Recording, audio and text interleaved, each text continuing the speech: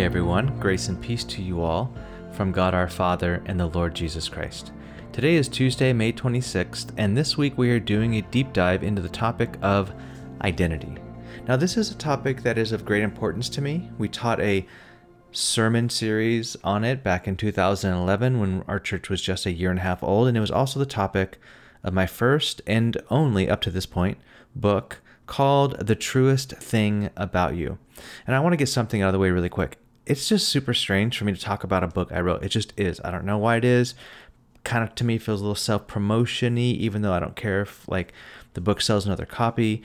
Even to the point where, because of that, I really haven't taught on the subject in 6 years because it feels weird, which I think needs to be just laid aside, especially right now, because I think this topic is super important to all of us in our current moment, as we are all having to rethink a lot of stuff. We're having to rethink, in many ways, who we are, why we do what we're doing, why we live where we live, why we've committed ourselves to X, Y, and Z. We're having to rethink a lot of it. Now, there are many of us who don't feel like the same person we were just a few months ago. Things that we found identity in the routines of our life, the normalcy of our days, and in some cases, even our jobs are gone. All these things being stripped away from us, and with it, and not to be overly dramatic, with all this stuff gone, a sense of self is gone as well. Identity crisis or crises come in all shapes and sizes. They can happen when we lose a job, or someone breaks up with us, or when we move, or when we have to move back home, or even in great things like getting married.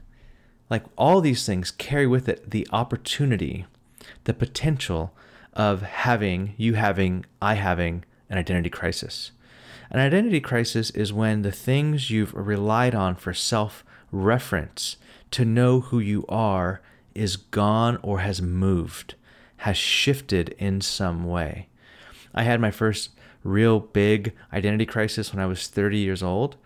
I left my job as a youth pastor in Bakersfield, and I was living in the coastal community of Carpinteria, trying to pursue church planting or starting a church. I was living there, and I worked at Starbucks because I had just got fired from an entry-level job at a bank. This was probably the first large, full-scale identity crisis that I had. Who am I? What am I doing with my life? The I thought I was gone. The way I described myself to others shifted. And I remember sinking in this time into a fairly dark place. My friends would call and I wouldn't answer. It's like I didn't have anything to say to them. And of course, looking back, I realized that the things that are shakeable in ourselves, the way that we identify ourselves, the way things that we do, things that we have, things that we want, all these things can be taken from us. And it was a much needed identity crisis because the things that were shakeable were shaken away, and God had to teach me for the first time in probably in my adult life what it meant to be enough, what it meant to be beloved of God. I remember I got to a place where, after working at Starbucks and feeling that God was calling me to San Francisco, after this time where I thought I just failed at the bank and there's no way I'm going to San Francisco and planting a church in this super, super complex city, I remember thinking, if I went there and failed and had to move back to Bakersfield and work at Trader Joe's, I'm going to be okay. I'm still beloved of God. I'm still enough. I'm still, all of my identity is still intact. And so I was able to move to San Francisco with a lot of freedom because of this identity crisis. And my point is this. A lot of us, if you feel shaken right now, if the way that you used to work, the way that you used to relate is all being shaken, there are parts of that are good. There are parts of that the things that can be shaken in our life, sometimes God can allow, and I'm not saying meta. I'm not getting meta here. Like, God caused the pandemic so that all of our identities can be shaken. That's not what I'm saying. I'm saying God allows. I know some people who are having a crisis of identity, and I know a lot of people are thriving and are not having that at all. If you are, sometimes God allows the things that are shakeable to be shaken so that we can anchor our lives on things that cannot be shaken. It's easy to say, harder to live through. And so, as we kind of deep dive into this, get onto the deep end of this, this morning, I like to start our week off. It's a shorter week. It was Memorial Day yesterday. Start our week off with a few questions. I got some responses and questions from a post that I posted last week on Sunday and about identity. So I'll just answer a few of these as they pop up. So someone says, I'm not going to read the names. I'm not going to read the names because I can't read half these names, and I don't think they mean anything to you anyway. Someone said, I'm so excited for this. Thank you.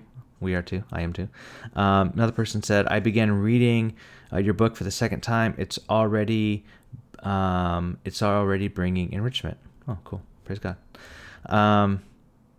Okay, here's a question. What are some little things you can do to internalize your identity? Or this person writes the truest thing about you, to internalize it, to get it deep down. That's a great question. So we'll start with that one to do some content here. So one of the ways that we can start to take our identity and make it our, like internalize it. So if the truest thing about us is that we're beloved of God, what are ways, what are things that we can do practically to remove our sense of like feeling enough in our lives? How can we remove that to rest in the belovedness that we are in God, like rest in the fact that we are beloved? How do we do that?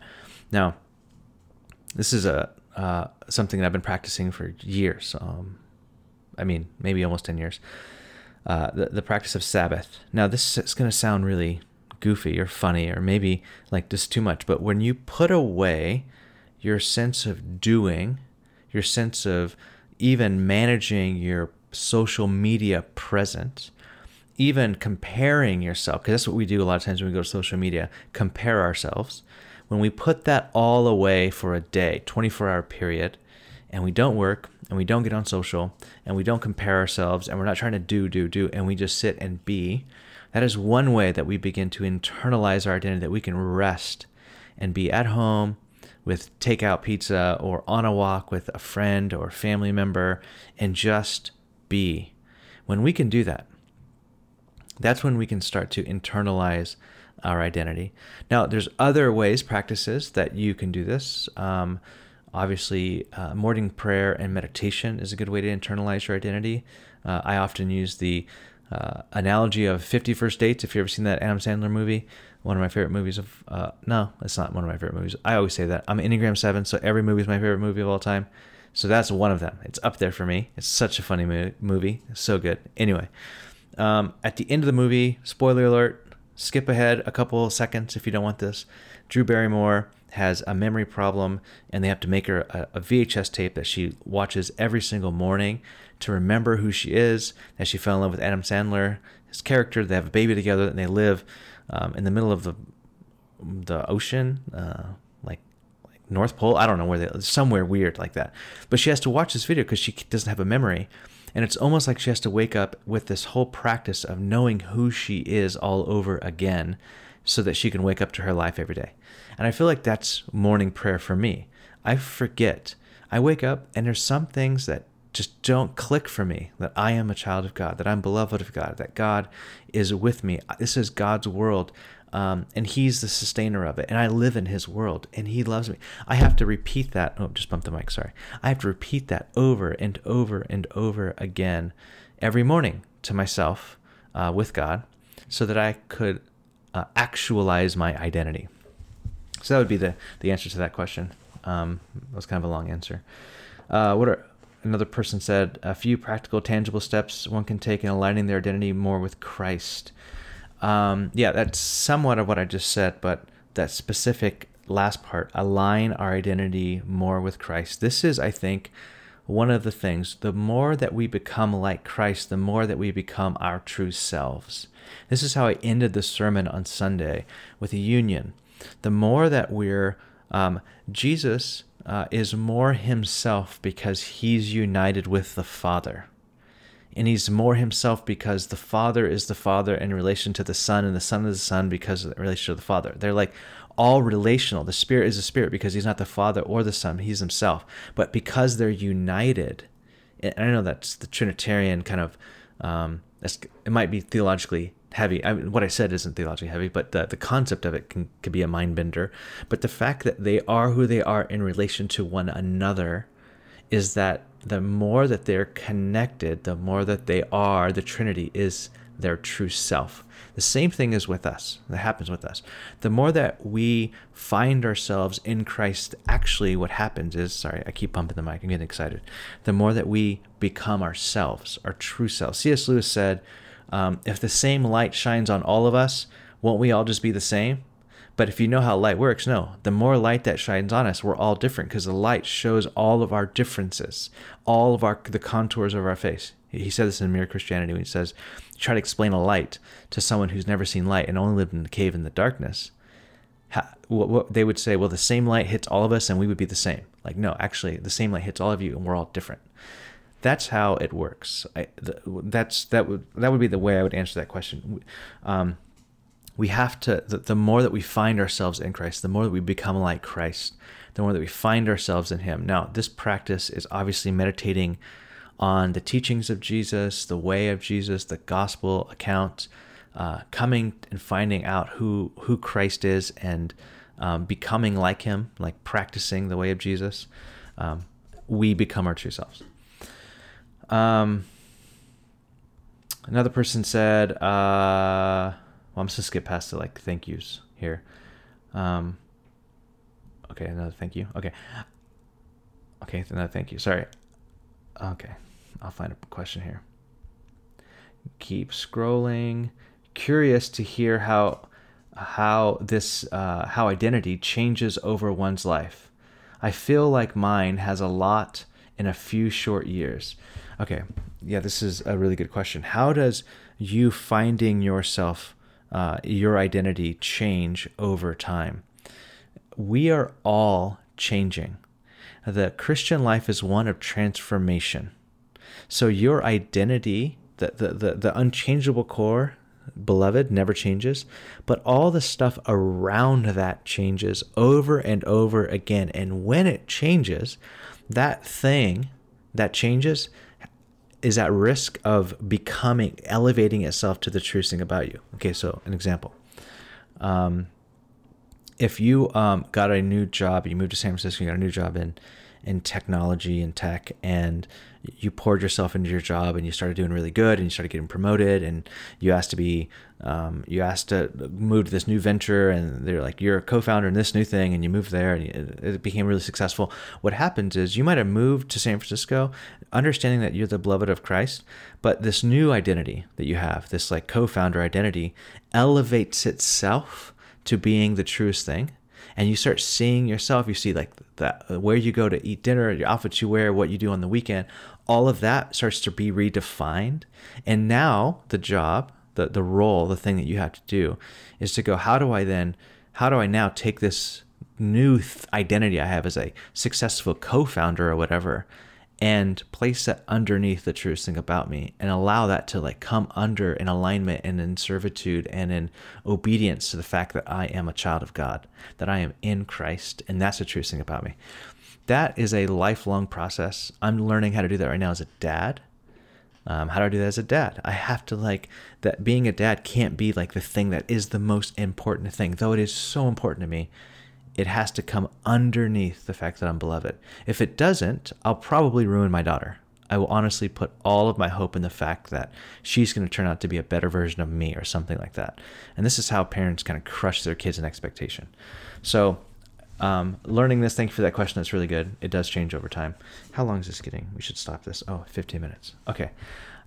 There's other questions here. We'll get to them through the rest of the week. But I wanted to do a real quick, not that quick, but check in on this week, deep dive. We'll be talking about our belovedness, kind of sitting this week with our identity spoken over us from the scriptures, and and hearing how this works out in our vocation and all that. So I'm really looking forward to this week. Peace be with you all as you continue to metabolize these teachings. And also you can go back on the show notes. We'll put the link to the series that we did years ago, way up. I haven't listened to them in years. I wonder how they sound. I wonder how my voice has changed. In 2011, our series that we did on this, and a couple other links on teachings. So peace be with you all.